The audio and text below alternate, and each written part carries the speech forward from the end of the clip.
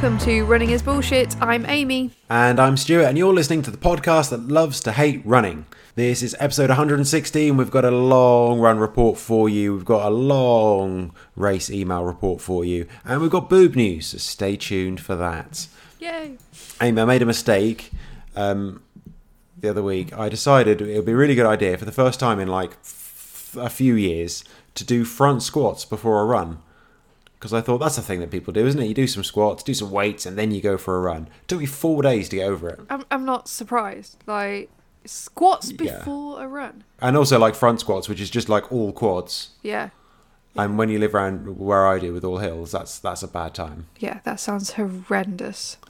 I do prefer front squats just because they're easier, basically. That's the only reason. And I think I heard someone say like 6 years ago front squats are good for runners. And that's just stayed in my head. And that's the only thing I pay attention to. But yeah, it turns out that's something, if you do it, I think you should do it regularly and not just as a one-off. Like shit weight as well. But I did it on the Wednesday. It took me till Sunday to get over it. I've never done a front squat before, I don't think. I know. They're much easier than back squats. They're much less technical, I think. Because there's quite a lot to think about in a back squat, isn't there? Yeah, you have to be careful you don't completely fuck up your back like I did. Front squat is just kind of natural. So now we're just talking about squats. I feel like it's relevant though, because I feel like a front squat, that is training you to do a shit in the woods. Ah, that's a good point. That's why they're good for runners. Yeah. I see now. Yeah. That makes so much sense. Let's catch up on the last episode. Larry Warren says, much respect, Amy. There's no way I could run that far while holding on to a shit. Amazing effort. Yep. It was a whole different ballgame. And the thing is, you can't really, unless you're talking to other runners, you can't really discuss this type of thing, you know, when, you know, with your colleagues at work, and they say, "Oh, how did that race go?" I can't really turn and around. You went, well, yeah, it was fine. I said it was, you know, it was all right. I really struggled. Had to drop out at like 39 miles, and it was difficult. I can't go, yeah, I had to drop out because I literally couldn't keep anything in me and I needed to shit the whole time. My stomach was cramping, thought I was going to actually shit myself, had 3 wild wheeze, which I thought would alleviate the pain, but it didn't. So I was just desperate to get to this one toilet that I knew was on the course, did a massive shit in this toilet, came out, ran a mile down the road, needed another shit. You can't say that. See, that's 20 minutes of good running conversation. Exactly. With a person who knows the score. Exactly. But work, it's not worth it, is it? No, you can't start talking about your bowel movements at work, usually, you know. When you've done like big runs over the weekend and stuff, you go on Monday and people are, oh, how was your weekend? Do you actually go into your, or do you, like for me, I'm just like, nah, nothing. Yeah. I don't get into it anymore. And if they kind of follow up, I'm like, look, it's just running. I know you don't really want to know about it, so I'm not going to go on about it. I hate it coming up as well, because if I get backed into a corner where I feel like I sort of have to talk about it, like when I was doing the slam, and it just sort of came up in conversation, and I had to say, yeah, I'm doing some ultra marathons. And everyone's like, oh my god, an ultra marathon, and everyone, you know, is like, oh wow, and then I feel like I'm doing such a humble brag. I'm like, yeah, like, oh, how far is it? I'm like, well, some of them are 30 miles, like 40 miles. I'm like, yeah, I don't really run though. I walk a lot of it. Wow, that's amazing. I hate it. I feel like I'm being really braggy, even though they're sort of asking about it. Well, also, it's because they're normals and they think like you're winning. They think like because you're doing 30 miles, you must be incredibly good at running. And you're like, I'm not. I'm just kind of a bit stubborn and I can walk for ages. Yeah. And it sounds even more braggy, because if you say to another runner, you go, actually, ultras, I find them a bit easier than marathons because there's a lot of walking. Like a runner would get that. Whereas if you say, well, actually, I find ultras a lot easier than just running a marathon, like that to other people sounds like you are really bragging. Blows their little tiny normal minds, bless them. It does.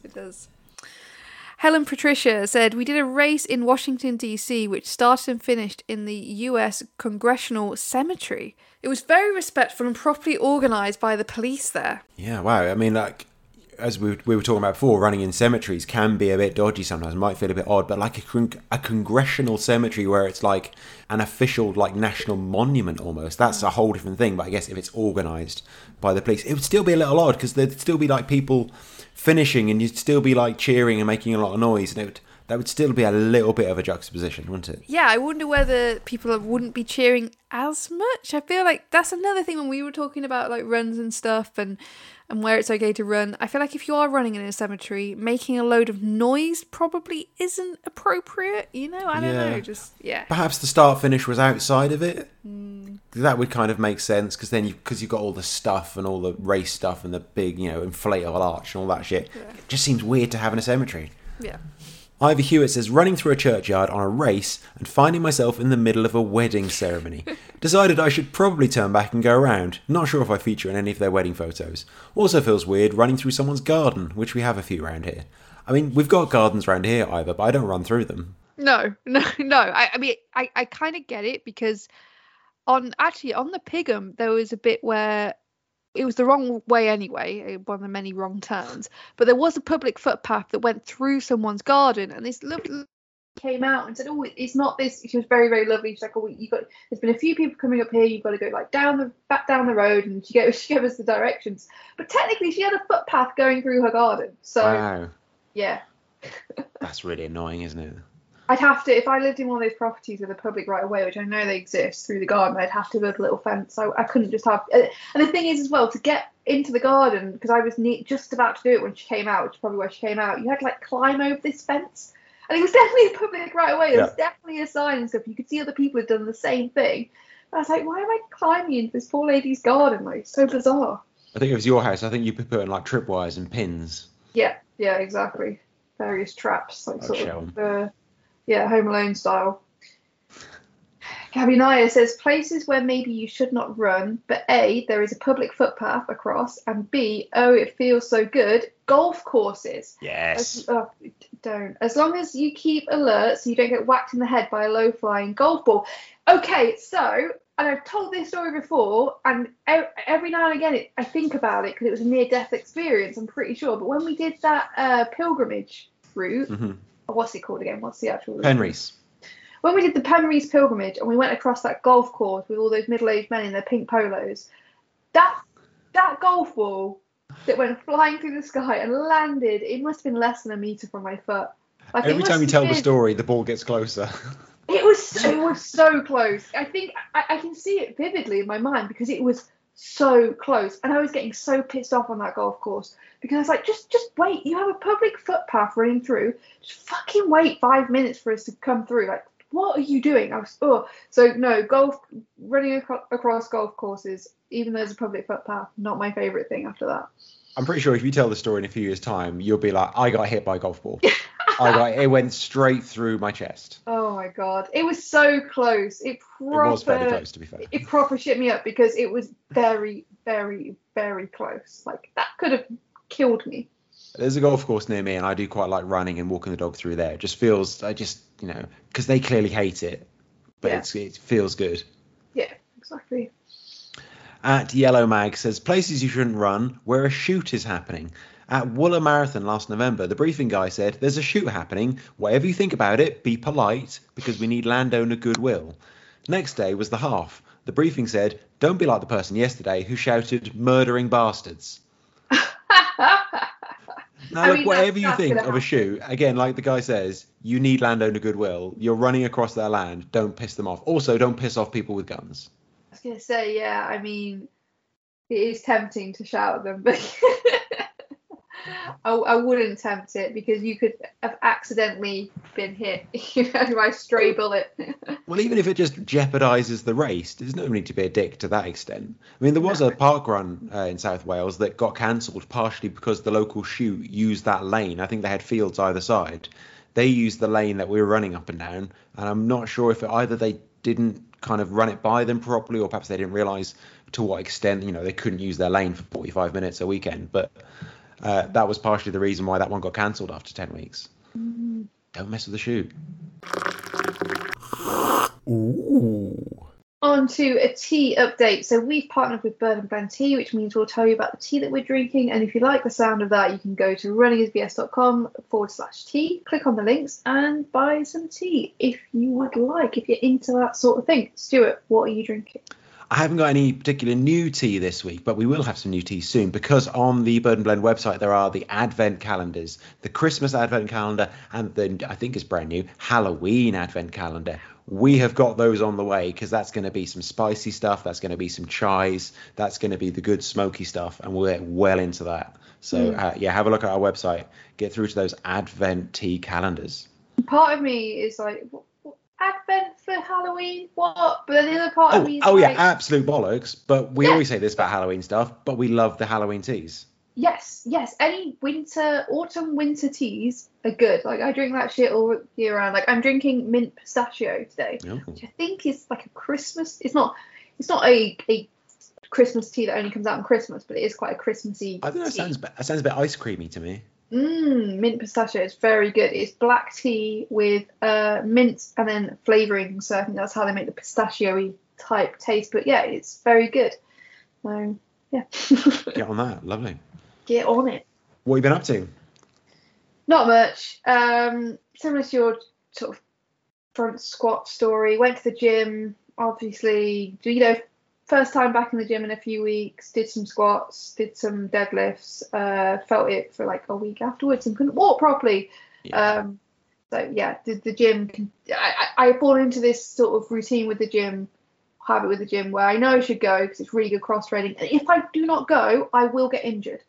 That is the thing. Yeah. If I don't go to the gym for a certain amount of time, suddenly my knee starts hurting, my hip starts hurting. I'm like, shit, this is what happens, isn't it? Then I do go to the gym and I get punished for that as well with various aches and pains. So I went to the gym. Other than that, haven't really been doing anything. I've been in like a proper slump since I'm not going to say my little like DDF, whatever I said last time. I'm not even going to say it. But since my DNF at the Edam, I've been in like a proper slump and I've been fucking exhausted mentally and physically. Like I always have this thing after ultras. I don't know whether anyone else gets this after like a really long race. And I guess it's kind of the damage and the fatigue you've done to your body. But I get obviously there's the physical being tired, which I haven't had so much this time around. I think because I did quite a bit of training, so I haven't been as much physically tired, but just the mental exhaustion and just like really low mood. And at the beginning of the slam, it was like for a few days, and then the low mood got like for longer until this point. Like I'm only just starting to feel like okay. I was like so mentally just exhausted and kind of like a bit depressed, not too depressed, not like anything like too terrible, but just like really down. And maybe it's part of the DNF, maybe, but I think a big part of it is just exhaustion. Like actually, I saw a post online. Somebody posted on a running forum like, "Oh, does anyone else get really low mood after they've done ultras?" And loads of people were saying, "Yeah, me too, me too." So I think it is like a psychological exhaustion thing as well. So yeah, haven't really been going out for a run much. I think because I've got one more ultra left this year. Well, not technically, no, I've got the slam. So I think I'm just resting. And I think that's gonna be my best bet for like starting, let alone finishing, because I'm just like I'm tired. Fucking tired, man. Yeah, I guess it is linked to the physical thing as well, because like even marathons and ultras, they can really like fuck your kidneys. That's a real big thing that I've read before, because I got a friend who's like had kidney problems her whole life, and like she realized, oh, running marathons is really bad for that as well. So that and also like you emptied yourself completely after that, and that could like but like gut health is like a huge thing, because that can affect your brain. It affects your whole body because you're not absorbing food and all that stuff as well. So that can really affect you. Yeah, definitely. I'm just using this time sort of like I'm thinking ahead, thinking this year I'm gonna definitely start like building up my base earlier, because I went from like running really infrequently to doing a load of training in January through to April, like really consistent training, which was really good and got me through like the first 4. But then it's like, okay, we're done now. I think that was good training to do like 1 or 2 ultras. That was perfect. I think I just need to, whatever I've done so far, I need to like keep it rolling over to next year. And I hopefully should sort of mitigate some of this stuff that I'm feeling now. I don't even want to start the rhythm on Saturday. I do not, and I haven't felt like this about any of the other ultras. I don't even want to start, but because so many people said I wouldn't start all of them. I need to prove them wrong and at least start all of them. Even if I don't finish it, I'm going to start it. Even if I just run a mile. 5 minutes, just down the hill at the start, and then be like, nah, it's fine. Yeah, I'm done. But I've got to get there. I've got to line up. I really don't want to, but I'm just going to, it's not far from home. I've got to get there. So yeah, that's been like my mental state. So I've not really been running much, but I have been to the gym. Yeah, that was my very amateur advice, was like, get on the Yakult and the kimchi and the fermented shit, all that kind of stuff. Yeah, not the night before the race. Gut health. Yeah, oh no, yeah, don't be doing that. And the other thing, the night before the race, I'm not going to have 2 McDonald's and chips for my meals. Yeah, don't do that. Yeah, again, you did all that work. You went all year doing all that work, and then the day before, you ate absolute shit. I don't know, yeah. I like self-sabotage. The thing is, though, like, to be perfectly honest, even if I hadn't self-sabotaged, I don't think I would have finished. I think, I don't know, but I think I would have been having issues anyway. I think my body was just like, you know what?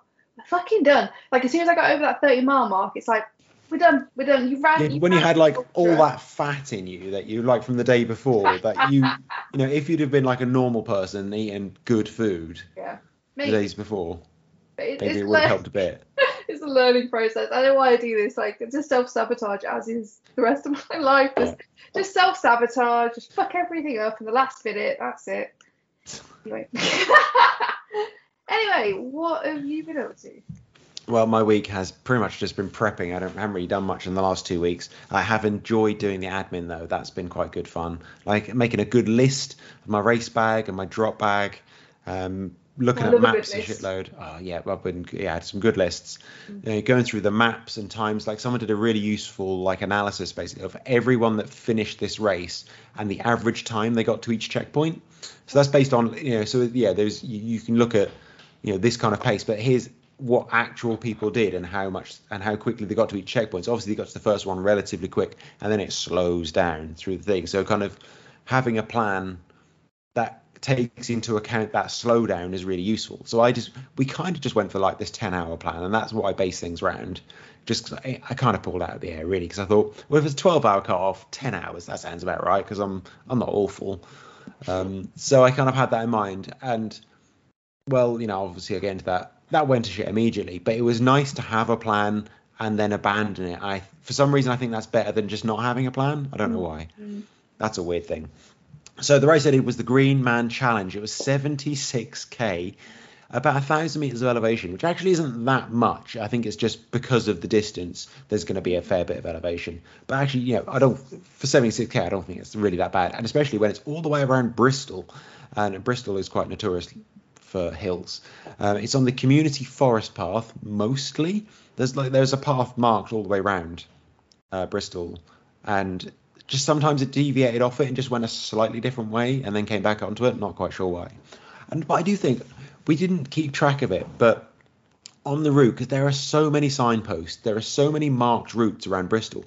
We must have been on 15 different marked paths, just called all different kind of strange things. There was a bat trail. There was a stepping through time trail. There must have been at least 15.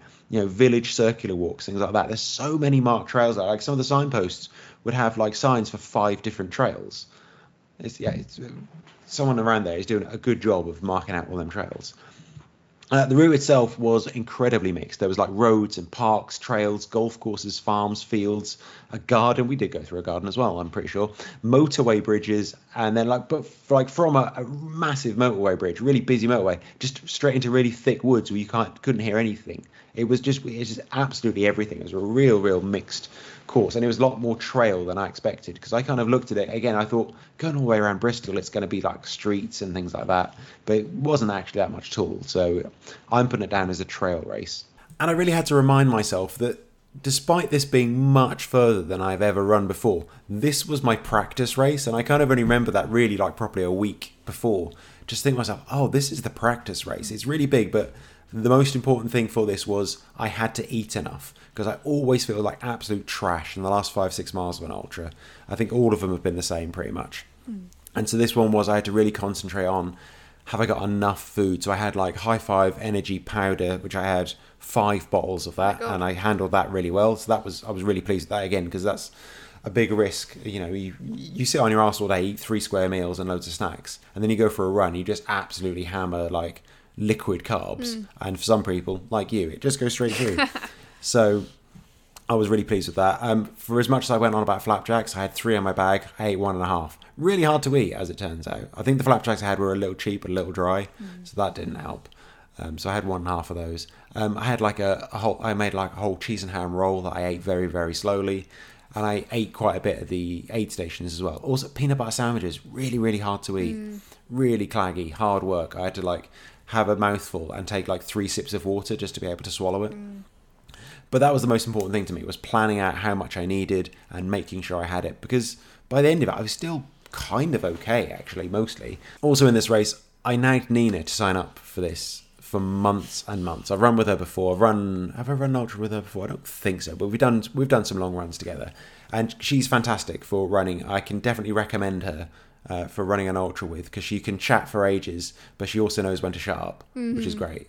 She's not just someone that just chats incessantly about absolute bollocks. I can talk. We happily spent the entire day together, and it was no problem at all. And so yeah, and occasionally she'd run off a little bit ahead, and then we catch up again, and it was absolutely fine. She's very, very chill, and I was nagging her for ages. Like, she did a 100k in Finland recently. She had to DNF after 55k, unfortunately, but you know, for good reasons. But like, as soon as after that, like a week later, I'm like, so have you signed up for Green Man yet? Because I know you said you were going to, but I don't think you. But can you definitely sign up? Yeah, I just wanted to make sure, because I just didn't want to do this on my own. That's the main reason. And I thought, right, who's the kind of person at relatively short notice can just knock out this? I thought, yep, she's the one. We got to the first checkpoint, and fizzy cola. I don't think perhaps the checkpoint marshals were runners, maybe, because all the cola that they had, which I thought, oh, that'd be a good idea. I can just down some of that, really quick calories. It's all in bottles, and all the lids are on, and like that's hard work. Well, like separate bottles of cola rather than like a big one. No, they were like big 2-litre bottles. Right. So I was like pouring it out, but it wasn't flat. Like, I've seen people before, they like pour it out in a big jug the night before, let it go flat. Yeah. No, this is all fizzy. God. So that was the next half an hour or so. It was just kind of trying to get over that. Yeah. That was hard work. And we had a big thing with Nina's watch as well, because it was being very useful. It was trying its best to be useful. I think it's a Garmin, and basically every time we got close to a turn, it would go beep, beep, beep, beep, beep, beep, beep, beep. And at first we were like, just fuck off, all right? Just calm down. We know there's a turn. Chill out. Eventually then we went wrong, and we didn't notice it was telling us that we were off course because we were ignoring it a bit. So we had to turn back. We didn't go too far, a couple of 100 metres maybe. We had to turn back and take the right. And after that, we did a very long, drawn-out apology to the watch, highlighting our own downfalls and how we undervalued it, and we really appreciated its diligence. So we talked to it a lot, and then every other time it beeped after that, like the next 100 times. Thank you, watch. Thank you very much, watch. We appreciate that. You're doing a really great job. So we talked to the watch for the whole rest of the thing, because these are the kind of things that you do in ultras, because you need to get through somehow. After CP2, so the 4 checkpoints, after the second, Nina had a wobble. I think most people have a wobble in an ultra. And this was hers. She just felt really sick for some reason. She was trying to eat things, just kind of couldn't really. But then a little while later, her IT band started really hurting, and that distracted her from feeling sick. And then that was kind of okay. She was like, oh, IT band, yeah, I know that hurts. I know it's going to hurt when I run down hills, but, never mind. So it was just like, yeah, just pain. I can deal with a bit of pain. I think pain is better than nausea, isn't it? Oh, yeah, 100%, yeah. Yeah, nausea is tougher to deal with, because that could be really bad. Like pain, you're like, yeah, I'm kind of used to that. I kind of know what to do about it. I know there's something I can do about it afterwards as well, so it should be fine. So basically, she couldn't really run down hills, which is a bit of a shame, because that's where we needed to do running. CP3, I changed my shoes and socks, because previous to this, I was wearing, even though it was relatively dry, I was wearing waterproof socks and trail shoes, and I changed my shoes and socks, just put something dry on, and that was really, really great. I really enjoyed that. But I took the waterproof socks off because I didn't think I need them anymore because my feet were sweaty, and then we had wet grass for miles and miles, and that's when it started raining as well. We got a couple of showers then as well. So yeah, wet feet, I cannot stand wet feet. Hate having wet feet. Then at checkpoint 4, we had one of those overly positive marshals. Now, I really appreciate people, and obviously I really appreciate people that come and marshal and kind of do stuff at races. It's really good. But I think, well, I'm sure we've talked about this before. Sometimes when you're at an aid station, you just want to complain. Like, I'm going to finish. I know I'm going to finish it. I know like the rest of it's going to be fine. But I just want to complain about it now. Can you just, every time I'm like, oh, fucking hell, this is really shit. And they're like, you just need to think about your motivation. Oh, no, like, no. Yeah, I know. Yeah, I know I do. But I'm having like, my feet are soaking wet and they really hurt. But, it'll all be worth it in the end. Yeah, I know it'll be worth it in the end. Just let me complain. Stop trying to encourage me. So that was a bit frustrating. He was lovely, but it wasn't what I was in the mood for at that point. No. And that was in the wonderfully named village of Norton Malreward. Oh. Which I need to look up. Because it's Somerset, there are some amazing place names. Like Chew Magna was another one that was a really exciting one. There's some really weird names around there. There was also this guy that a couple of times, actually 2 or 3 times, we kind of, in some of the fields and things, as the paths kind of diverge different ways in paths in the fields, we were going the wrong way and we would just hear this whistle behind us and we look around, he's like, that way, okay, great. And just occasionally he'd catch us up. Basically, when we started walking, he would catch us up. And then as soon as we started running, we'd run away from him. Then when we went wrong, he would just appear. And so we weren't quite sure if he was real or not. He thought he's just a man that appears when he's needed. The Green Man. Perhaps he is the Green Man. Yeah, but no, he wasn't. He was just a guy that was running. But he was like just running like perfectly at like 3 miles an hour. Because we were stopping, starting, looking at watches and phones and walking and running. But he was just perfectly on pace the whole way. And just when we started walking, he caught us up and then would run away from him again. And yeah, at checkpoint 3 and 4, he said he was done. He said he was absolutely fucked. He can't do anything anymore. His legs are gone. But again, he was still there. We got to checkpoint 4. He was like determined that there's no way he was going to get past checkpoint 4. And we were saying to him, mate, we've got this far. We're pretty confident. Actually, we're very confident we're going to get to the end. We're very pleased with how we've done. And you're 10 minutes behind us. Yeah. You are not doing badly at all. Because he thought he was failing. We spoke to him at the end. And he's done it before. But he did it in 9 hours 40. Oh, my God. And so he thought he was, I guess he was thinking, I can do this again. But for whatever reason, not his day.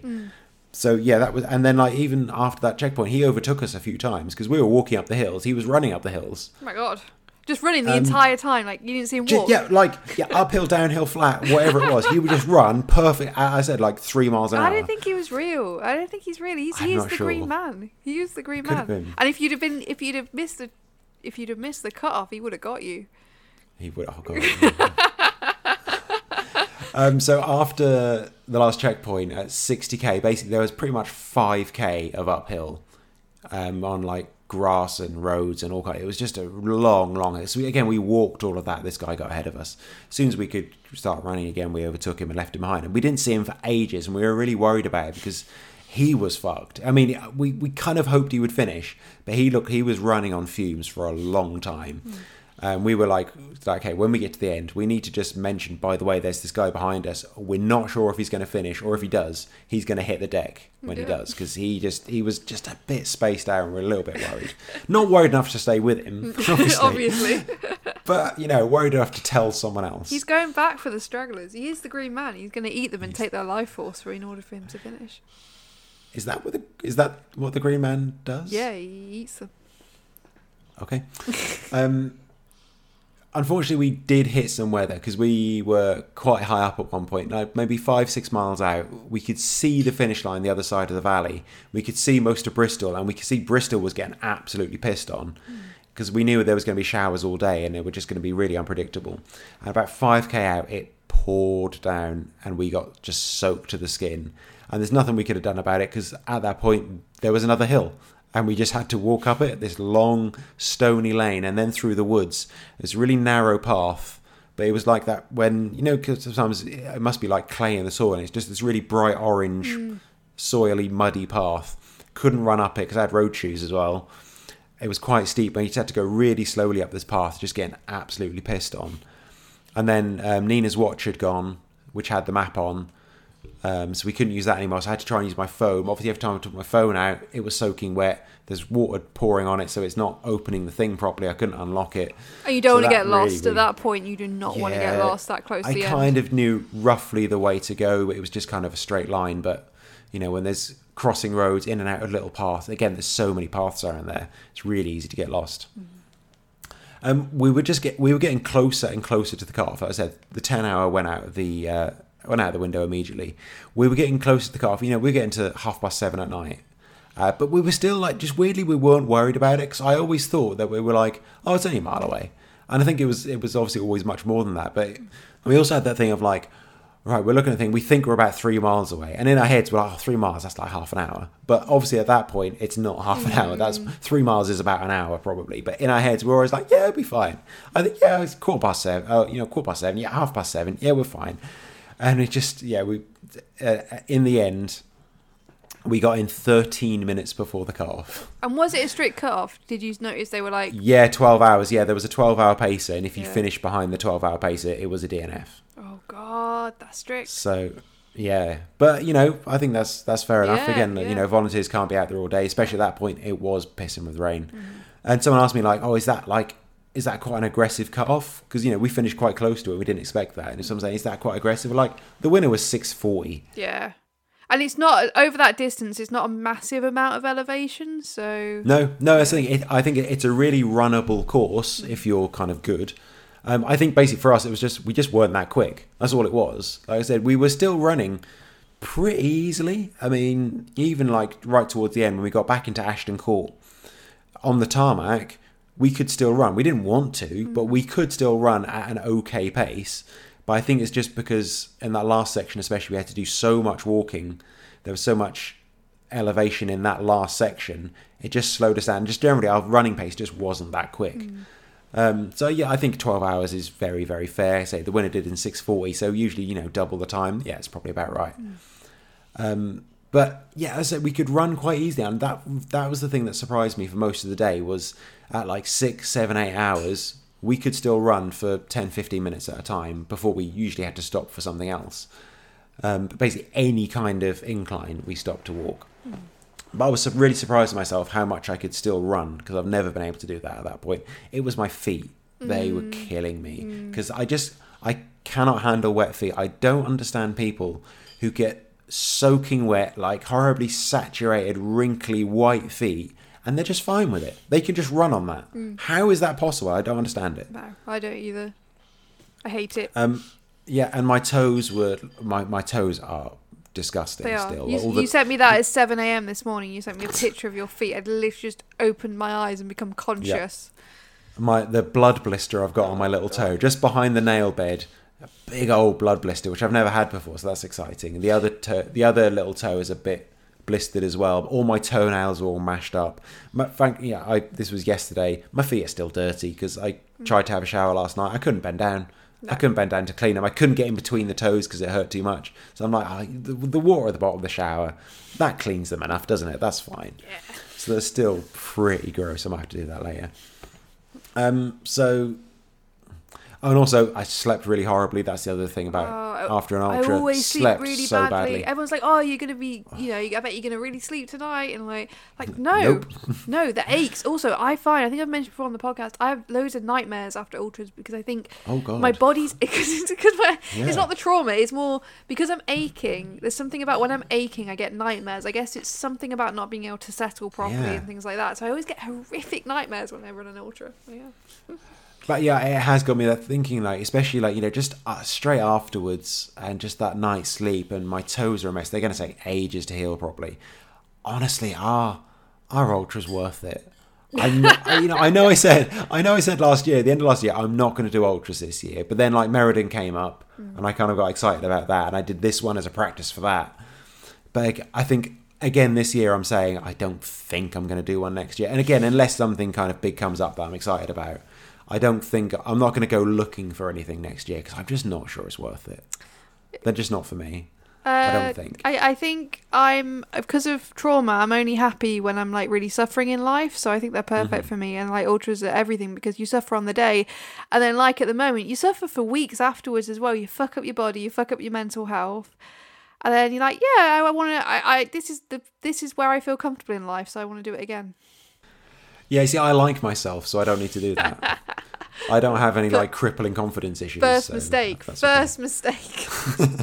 why, again, like when people ask at work about running ultras, you can't go into that with them. You just can't. You can't. Let me just open this box into infinity and just avoid, like, just a screaming void of my emotions. Well, it all started when I was sorry. 6 years old. Sorry, let's not get into that. Let's have a shout out to David Irwin, who we chatted to at the beginning. Who also he was a listener. He finished in 10:48. Wow. So that's a really fantastic result for him. Well done. And he was smart. He stuck with the 11-hour pacer. We didn't go. The 11-hour pacer overtook us at one point. We thought, perhaps we should try and catch him up. He was gone. He just disappeared. So we thought, perhaps we should have stayed with him. We might have done a bit better. I don't know. But yeah, David was smart and stayed with him. And David also spotted William at one of the checkpoints. He was like, "You're William," that's always a good sign when someone recognises your dog. Almost completely out of context. That's always good. So I hope he enjoyed that. That definitely would have helped. Our mantra for the day was easy, which it wasn't at all, but that was just every so often we would just be like, yeah, we're doing this. Yeah, we're doing pretty well on this. Easy. Just to make us feel better. You know, like the psychology of like, if you smile, it makes you feel better. Annoyingly, that works. We just thought if we keep calling it easy, perhaps it will be. But the fact we only just got in for the cut-off, perhaps we took it a bit too easy.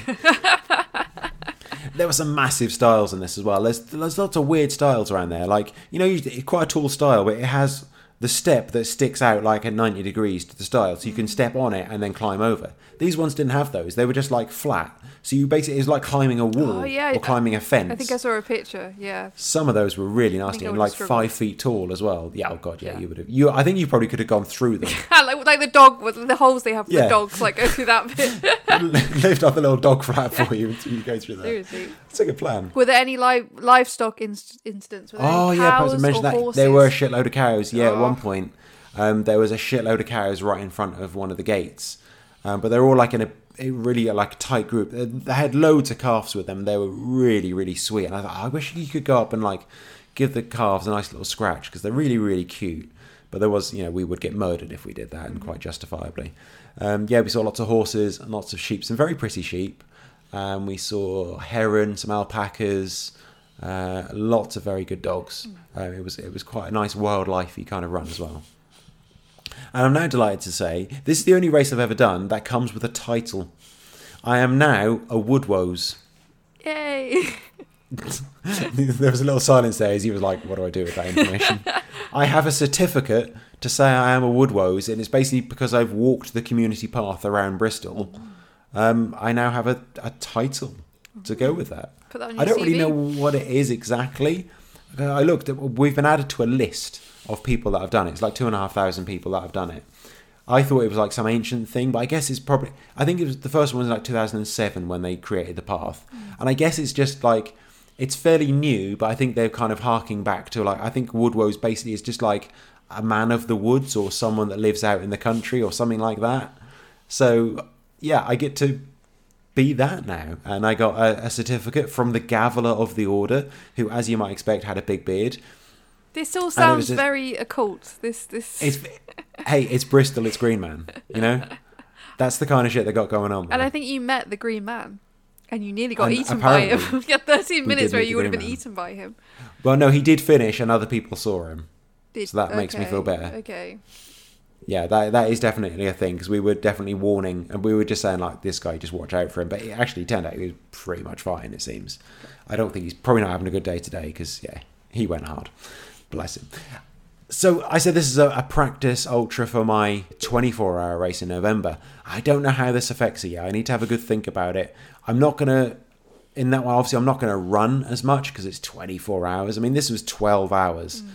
And I think my feet and my legs felt mostly okay. It's just my feet, and how am I going to look after my feet for that long? Because even if it's dry, I get sweaty feet and they stay wet that way. So I don't know. Am I just going to walk it, the whole thing? Am I going to do a bit of running, bit of walking? I really need to have a think about that and plan. If anyone else has done 24-hour races, probably not something like this where it's just make up your own route. But if people have done 24-hour races and have advice, especially when you don't think you can do 24 hours, that would be very much appreciated. But I've got a massive medal right here. It's a very nice medal. I do like it. It's a nice medal. Green Man, Jim, you finisher. Oh, it's just in the top here. It says, summertime is always the best of what might be. Oh, that's nice, isn't it? Again, a little motivational for our liking. And it's got the little kind of Velcro split on the ribbon as well, so that's good if anyone attacks me. They won't be able to throttle me. It's like having a work lanyard, so you can't get attacked. If anyone tries to steal my medal, it'll just come away. That's reassuring. If you do the winter, because this is the summer Green Man, they also run it in winter. If I were to do the winter one as well, I would get a buckle. Wow. And I was thinking to myself, oh, that might be good. And Holly said, what would you do with a buckle? I was like, yeah, that's not a bad point, actually. I don't think I want to do this again in winter. I mean, I would recommend this race. I do think it's a really good race. As I think it's pretty runnable if you're kind of comfortable to be able to run that far. Personally, I don't want to do it in winter. I don't see the extra challenge of weather and mud and rain as a good thing. Now, I know some people do. Some people don't mind that. They kind of take that as an extra challenge that they want to go for. No, it's miserable. It's not for when me. it's so far and so long, that is miserable. Yeah. Like if you're doing like maybe a half marathon or something in those conditions, then maybe, but I can't imagine being wet and cold and feet being soaked and slipping around everywhere for 12 hours plus it becomes less runnable as well in places. And it just sounds horrendous. Yeah, I mean, they get good turnouts at the winter one as well. So, obviously a lot of people are up for it. And some people might want to get that buckle. But I don't want to do the same course in the other direction in much, much worse weather. It doesn't appeal to me, I'm afraid. Yeah, congratulations. You've gone the furthest of the Running is BS team. Oh, of course, yes. I've done my longest distance, my longest time, and I've beaten you. Yes. And that is the most important thing. Thank you so much for reminding me of that. I might run an extra 16 miles on Saturday just to spike you, like try and run home or something.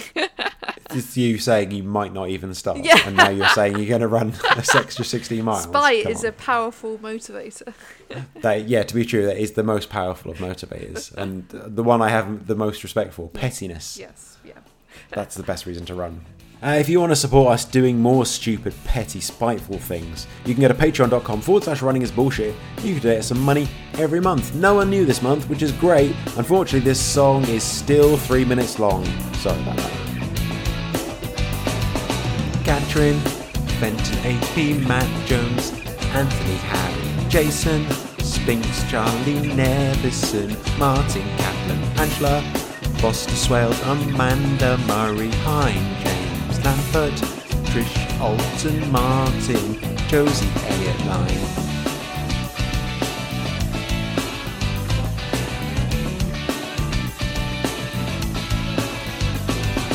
Matt Garner, Nicky Jones, Elizabeth Shaban, Lisa Gibbon, Ivor, Hewitt Francis, Howell, Alice Newstead, Len Martin, Nikki Genders, Raymond Quinn, Sandra Heinzer, Gordy, Thelma Karen, Blake, Kel Ryder, Jenny Thomas, Epicat, Abigail Hardman, Claire, Dina Mack, Kevin Nom Dawson, Tom, Olcott Merricks, Jerry Grubbs, Debbie, Holly, Matt, Jezioski, Sophie Nichols, Brian Simpson, Penny Simpson, Ian Hales, Lee Wood, Matt Burrows, Karen Hamilton, Ian Thompson, Gail Seal, Jewel Running, Matt Newberry, J. Ruth, KP, Kath Everard, Neil Denton, Paul Hibbert, H. Andy Robbins, Julia Page, D. Robson, Carl Fleming.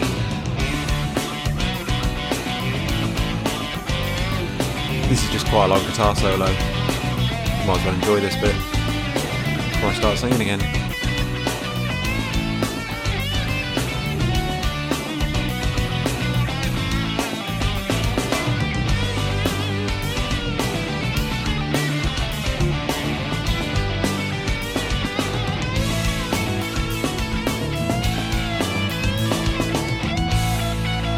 Samantha, Benson, Victoria, Dick, Luke, Daniel, Graham, Ackland, Dewey, Claire, Davis, Viola, Grep, Vicky, Robbins, David, Irwin, Sherry, Kinnison, Liz Reese, Kirk, Shepherd, Tony Howell, Shambolic, Adult, Jonathan Carter, Rich Skirm, Matt H, J, Hal, Sophie Jakes, Victoria Max, Dawn Shepherd, Andy Nichols, Greg PC, Bernadette McCarthy, Clark Gilmore, Rachel Ball, Moore, Matt Lease, Adam Atkinson, Gabby, Thomas Nayer, Aaron Shaw, David Yellow Mag, Teetle, Stuart Stevens, Rachel Bentley. And then you can hear the backing lyrics again, which is a bit awkward. Good song, though. On to your messages. Don't forget to get in touch with your running bullshit on Twitter, Instagram, and Facebook. Just search Running is BS and let us know why you particularly hate running this week. First of all, I'm going to answer a question from Facebook from CJ Evans. And I'm going to answer you that a watch PB is absolute bullshit. Anyone who claims a PB from their watch or Strava can get in the sea. Do people still say that? I'm not sure. You need to do that in a race that's been measured, or even maybe on a course that's been measured with your watch. So like a park run course that you know has been measured, do it on the watch on the start and the finish line, maybe, but that's still not in race conditions and it's still a different thing. Do not go around claiming watch PBs. Thank you very much. Yep. I'm just so out of that world of running fast. Amy just and does getting not PBs. give a shit. I don't give a shit, but also in a way that's like, why are you bothering claiming a watch PB? Like, why does that? Cause like you say, surely PBs are just about races. Surely, like, why are people saying so. I ran a watch? Like, why are people talking about PBs when it comes to their watches?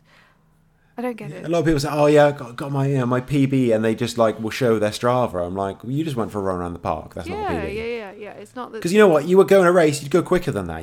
If anything, you're undervaluing yourself. But also, GPS is bullshit. You cannot trust it. Mm-hmm. Yeah. So that's just what I have to say about that. I think that's very important. We've got a message here, an email from Dan from Wisconsin. Hello. I believe that's the Badger State, so good for you. And they have cheese there as well. He says, for my first half marathon, I received the race day details via email. Hidden in the attachment PDF, packet pickup locations, which are car dealerships, were listed for the days prior to the race.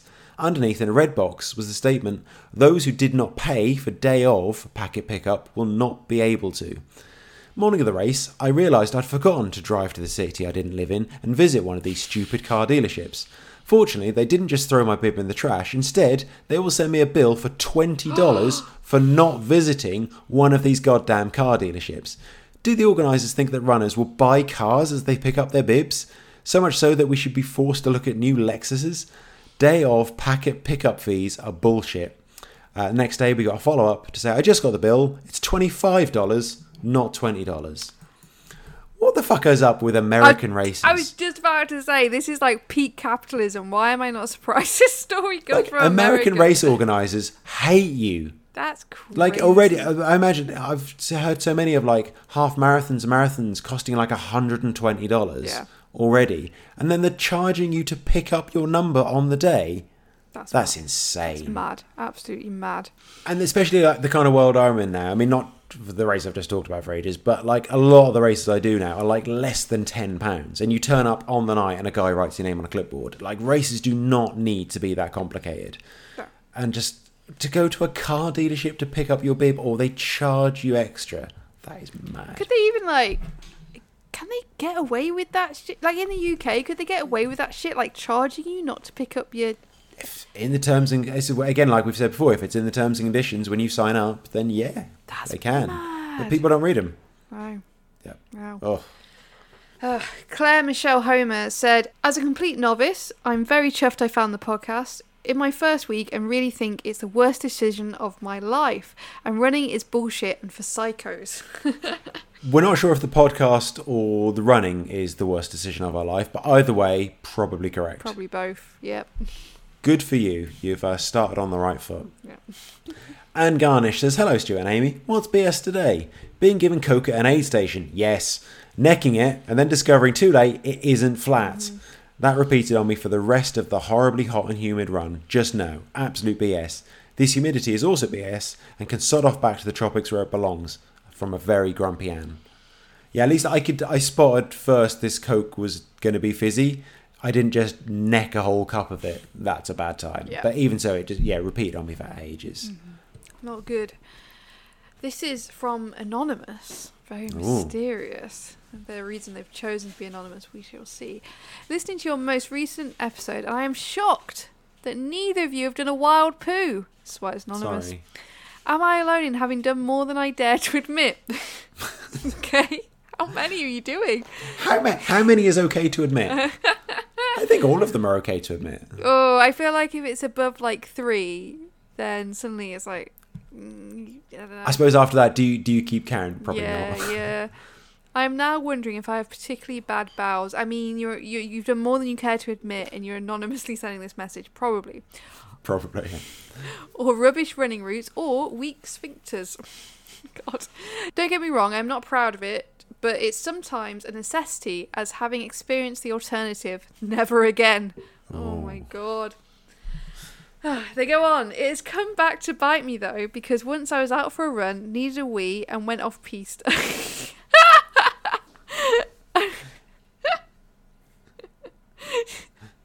That's tickled you, hasn't it? Do they mean? Okay, sorry. Do they? Do they mean they thought they needed?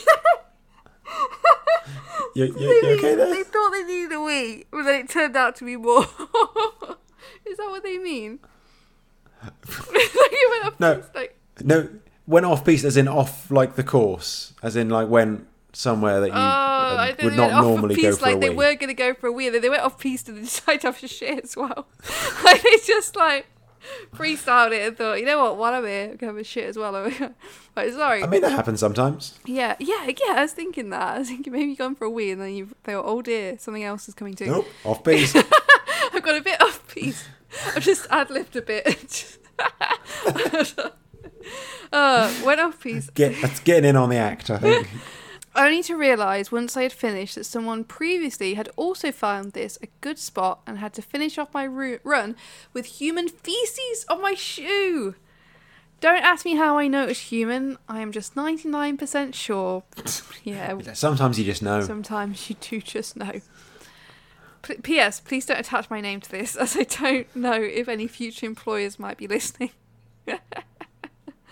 Yeah, you're going to get a reputation quick. Yeah. Again, thing that normal people at work don't understand. They don't. You can't. You can't have that conversation. You can't. You're with friends here. Yeah. We all understand, sort of. You can't talk about when you went off for an off-piste wee and ended up with human shit on your shoe, you know.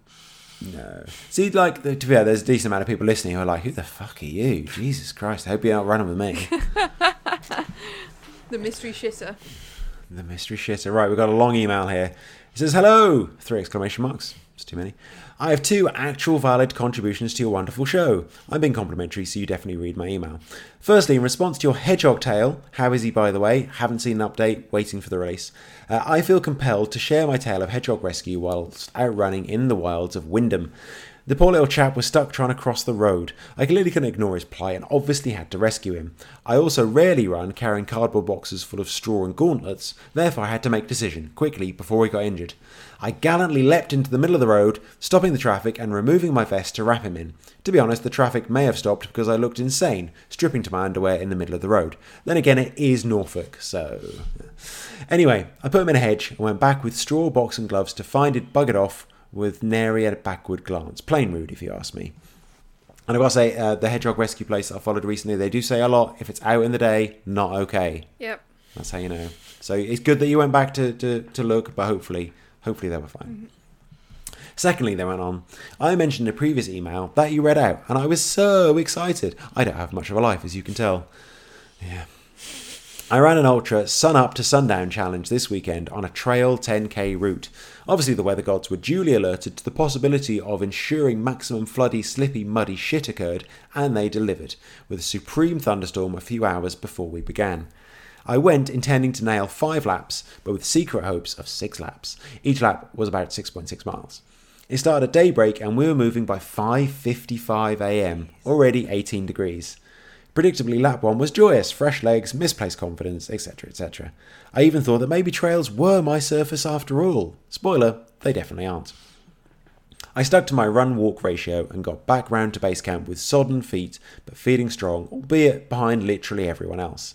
Lap 2, uneventful. The slippy mud around the lakes, okay puddles, but calf deep, was slippier and the novelty was wearing off. Still kept to all of my plan and set off on lap 3 after some honey sandwiches. Apparently, are you Winnie the Pooh running around? Who's eating honey? What adults are eating honey sandwiches? That is a bit strange, isn't it? That's not just me. Those puddles were like going right up to your red t-shirt that you were wearing and nothing on your bottom half. Well, I did say in the middle of the road in their underwear, so just Winnie the Pooh in it, just with the top on. Lap 3 was the one with the mouldy soft flask. Rookie error, but let's just say you shouldn't really find black and grey lumps in your electrolytes. Mouldy bottles are bullshit. That literally just made me gag a bit. Lap 4 for the full marathon distance.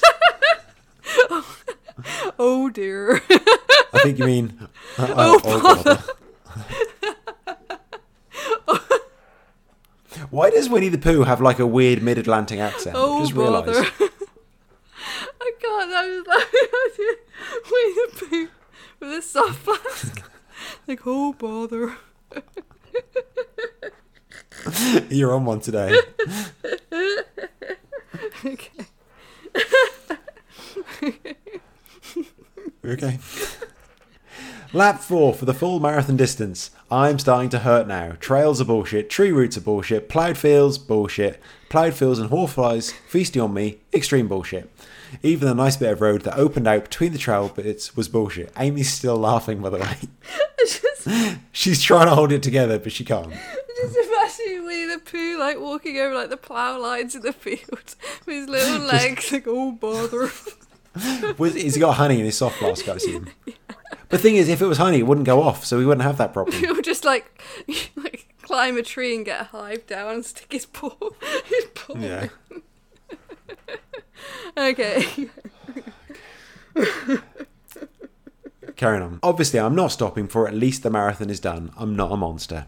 Lap 5. The one where literally everything I shouldn't do, I did. Lost my mojo, abandoned any semblance of walk-on ratio and made stuff up. Couldn't get enough fluids in, started to find things were not at all okay in the gastric department. Tried eating and drinking more, which made everything worse. During this lap, I was going to pass the mark of the furthest I had ever run. We're ignoring the walk bits now. It's an ultra. Yeah, it doesn't matter. Walking doesn't matter. It's fine. All plans for lap 6 were abandoned halfway round lap 5. Yes. Once I knew I would beat my previous best, I was done. My knees hurt from the uneven surface. I couldn't work out if I was over or underhydrated, neither of these things being a long-term plan. I began to get confused and a bit stumbly. Given I work 2 jobs, one of which is a group exercise instructor, Amy's still laughing when you a broken ankle from a tree root would be the ultimate in absolute bullshit. What is your other job, like leading a ragtag group of animals in the forest? What is the other job? It's just living in a tree and having adventures.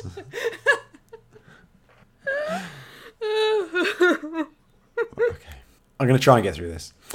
So I walked the entire last 3 miles, and every single one of them was at least 8 miles long. At the finish line, whilst I sobbed all over an absolute stranger until she made me eat some cake, probably to shut me up, I would have not said this is a good race to do. It's obviously a summer race with a high risk of heat, and the hopelessly early start means you are sleep deprived. If you're fast, the ultra is over by lunch of course, but I am not fast. Now, however, a few days after, I think it was fabulous. My errors were in overestimating my ability to run very far in no sleep, and my stubbornness to not just quit at the marathon distance. In the end, I was moving forward for 9.5 hours and covered 33.5 miles with 2,000 feet of elevation. In Norfolk? Right. I ran further than 70 other people and less far than 9 others.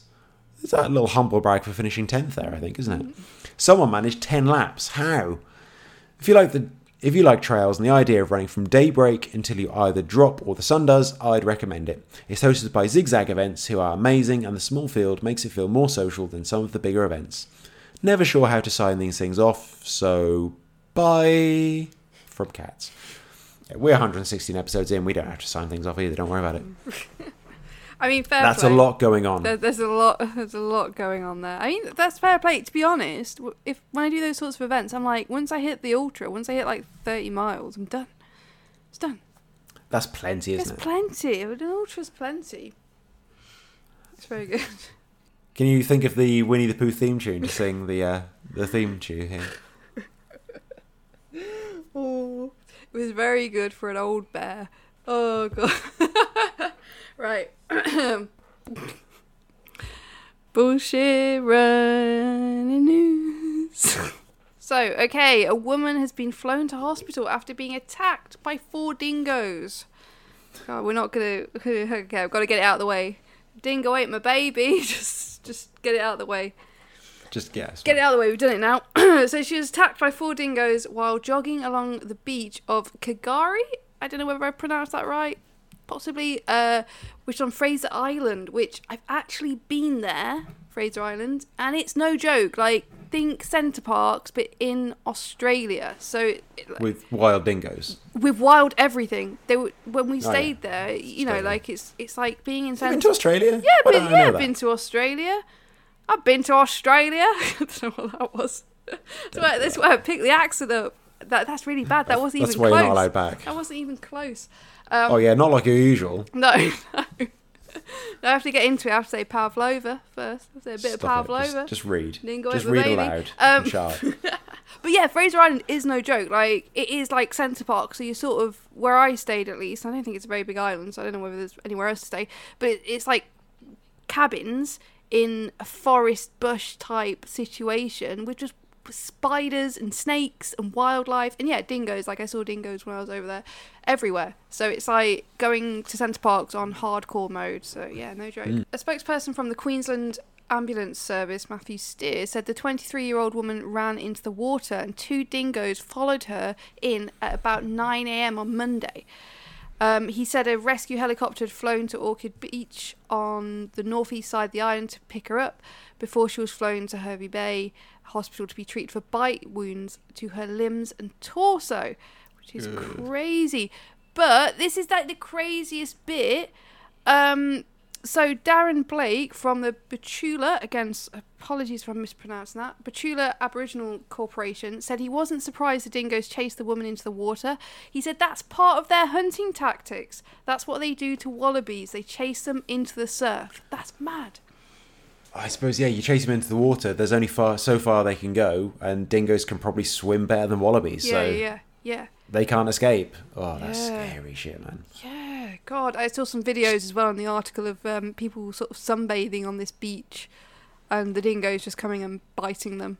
Like, they're wild dogs. What? Why would you want to just chill around them? I think... Why are you holidaying on beaches where there are literally wild dogs that will attack you? Yeah. You can't blame them for that. No. You know, they were there first. It's their fucking island. But you're just going on holiday there. Yeah. Yeah, it's crazy. Again, though, like, I suppose to people not from... I don't know whether these people were in Australia that were being bitten, but I wouldn't sit on an Australian beach anyway. There's too much shit that can kill you out there. Don't stand still in Australia, basically. You got to keep it moving. Keep it moving, or you're going to get stung, bitten, whatever, you know? Fucking magpie will poke your eye out. Yeah, exactly. You got to keep it moving in Australia. Yeesh. Well done for those of you who've stayed here just for the boob news. We've got a new study in the Journal of Plastic, Reconstructive and Aesthetic Surgery, and that's found that women with larger breasts tend not to participate in high-intensity exercise and exercise less frequently.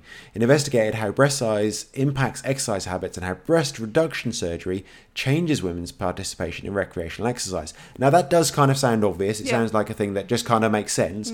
But this is probably the first time that someone's done actual research into it, which means even if something's obvious, to get funding to do stuff, you need research. You need proper data to back it up. And also, what? And also, like, when something's obvious, when women are telling you, sometimes it's like, yeah, that doesn't matter. You've just got to deal with it. So I think the important thing is we've got it in black and white now, like a proper study, that this is actually negatively impacting women. You know? Yeah, and they surveyed. And also, that's the point. Like, yeah, women with larger breasts exercise less, and that's a bad thing. Because they should be able to exercise more. So they surveyed just under 2,000 women who regularly took part in Richmond Park runs. So it's a big study as well. And they concluded with the recommendation that health practitioners and policymakers should advocate for better access to reduction mammoplasty in the publicly funded health sector. So that means I think there was around 50, 60 women in this study who had breast reductions, and the way they exercised increased significantly. So I think they were saying that in kind of perhaps, or not even just extreme circumstances, but in a lot more circumstances, it should be more readily available to be able to have that surgery, because the risks and the cost of that surgery is outweighed by how much healthier these women can become by doing more regular exercise afterwards. Yeah, definitely. And I think there's this sort of like sexism that exists, that if women say things like, well, I'd like to have my breasts reduced, or even totally taken off, because that's how I feel, and I want to be able to exercise, and it's having a negative impact on my life. There's this idea that but you can't get rid of your breasts, you can't reduce them, that's what makes you a woman, and and it's just for some women that's true, of course, but for other women, it's absolute bullshit. If a woman's saying to you, actually, I want this doing, within reason, surely if it's safe to do so, it should be done. Surely the main concern should be the safety of it, rather than trying to say, well, this is part of your womanhood. It's the same with fucking hysterectomies as well. There are a lot of women out there who have horrendous periods, horrendous time with their periods. They don't want kids, and they're pretty sure about that, and they go and say, look, I really need a hysterectomy because it's affecting my quality of life, affecting my ability to exercise, blah, blah, blah. It's well, no, because what if you want kids? What if you're going to have kids? And it's so difficult. It's this constant fight to say, no, this is what I want to do with my body. This is this thing, whether it be having large boobs, whether it's having a womb or whatever. If you say, this is negatively impacting my life, on a regular basis, this is having a really negative impact on my life and actually making me less healthy because I can't go out and exercise, blah blah blah. There's this thing but what about having kids? But what about your boobs as a woman? And it's just bullshit. Just listen to what women are saying. Anyway. Yeah, that was the really good thing about this, because obviously there's that part, and there's perhaps the non-gender parts of it is just the fact that having major surgery is a big deal, and I think surgery is always seen as the last resort. If you need to save someone's life, the last thing you can do, you chop a piece off or out of them. But it's actually saying that having this surgery is better long term, because they can be healthier, and as we all know, generally the healthier you are, the fitter you are, the less burden you are on health services later in life. So it actually will save money in the long term, if you look at it from a purely money point of view. Exactly. And I imagine actually breast reduction surgery or whatever, I imagine that's fairly low risk compared to other surgeries you could have. Obviously there's always a risk with surgery, always, but it's not open heart surgery. Do you know what I mean? The benefits will outweigh the risks, I imagine. I'm not a surgeon, but I imagine that would be the case. I imagine this is quite low risk. Yeah, so when this was sent over to us, I was like, oh, that's kind of interesting. But I kind of did read it all the way through it, and it is actually really interesting. There's lots of good data, and I like a good graph in there. And again, it's a lot of stuff you might expect, but it's good to have it written down and to have it properly studied with 2,000 women as well, that's a really good sample. It's a good sample, and it's from a sample with a sport that is a high impact sport for women. The amount of times we talk about sports bras on this podcast, because I know. It's an issue. It's a big deal. It's a big issue, and maybe the answer for some women, if they want that, is not actually a better sports bra, but rather maybe they need something like this. If they wanted that, maybe that would be give them what they needed. So yeah. Yeah, really interesting on that. If you want to read that'll be on our website. Just check the show page and have a look through that data, because that's a good one. Stuart, what have you got coming up next? Fuck all, I hope. I need a good bit of time off for this. Although I did realise during the Ultra, I have a 5k relay race in 2 weeks. You remembered that as you were running the Ultra. Yeah, that's not ideal, is it? No. So I might just text the guy who's organising the teams and be like, is there any backups for the team? Because we might need them. Yeah. So yeah, hopefully nothing. Anything for you? Oh yeah, there is things. It's the Rhythm on Saturday. Just that. You know what? I need to start it because I've DNS'd this twice, the Rhythm before. This Rhythm entry is an entry that I've had for 2 years that I didn't do it. Nice. The first year was because the Vogum got moved and it was too close to the Rhythm. But I can't remember why the second year I didn't do it. I DNS'd. Just lazy. Yeah, probably so. So I've got to at least start. And the thing is, because it's only in quotation marks, a 30 miler, I feel like it's immense pressure to finish. And as well, the elevation isn't too crazy compared to the other races I've done. I mean, yeah, you did the Howham, and I think this one's pretty similar. Yeah. In terms of that, it's just the terrain is a little harder. Yeah. And the thing is, I know I can walk a 30 miler, easy peasy piece of piss, but it's just I don't want to. I don't want to be out there all day. I don't want to be. If I'd done the Edam, of course, I'd be like, yeah, this is the grand finale. This is the end of the slam. And And I'm really hoping I don't get given one of the slam award things. I saw a little graphic Pegasus had done. It was like, congratulations to all our slammers and da-da-da. And I was in there in this little graphic. I'll message my him name about was that, in don't there. worry. But I guess, like you say, like everyone who started, because we don't know that everyone's going to finish the rhythm. I'm sure they will, but like, you know. So I get that's like sort of you started it, but I really hope that they don't, because they're such lovely people. I hope that they don't give me like a pity slam trophy, because I don't want it. I don't want it if I've not done it, you know. A big trophy that says you failed the Pegasus Slam. I'd rather have that. I wouldn't funny, mind that. I wouldn't mind that. That would be great. I'd love that. But yeah, I'm assuming they'll get the slam sort of trophies made up over the next few weeks. I'm assuming I won't get one, which I really hope I don't, because I'd feel so fucking awkward if I do. So yeah, but it's the final. I've never done the rhythm before either. Like I said, I haven't used my entry twice, so it's a new race. We did a lot of it though when we did that 17 miler, so I feel like I know. Yeah, we've done a bit. We've done a lot of it. It's a nice one. You'll enjoy it. We did 17 miles worth of it, so yeah, I feel like that's okay. But yeah. So I need to start. I need to get there on Saturday morning, at least to prove the people wrong that said I would DNS some of my races, because that means I've started all of them. So. Yeah, that is the slam for me. The slam is the challenge is actually turning up to all the races. You've changed it after the fact now to make it suit the new facts. Yeah, the new facts. Good for you. Yeah. So yeah, that's it. Cool. Well, if you've enjoyed this bullshit, you can visit runningisbest.com. You can see the show notes, the links in this episode, the whole back catalogue, as well as links to our Patreon and merch store and social medias. Thanks everyone. Bye. Don't have to end these, so bye. Bye.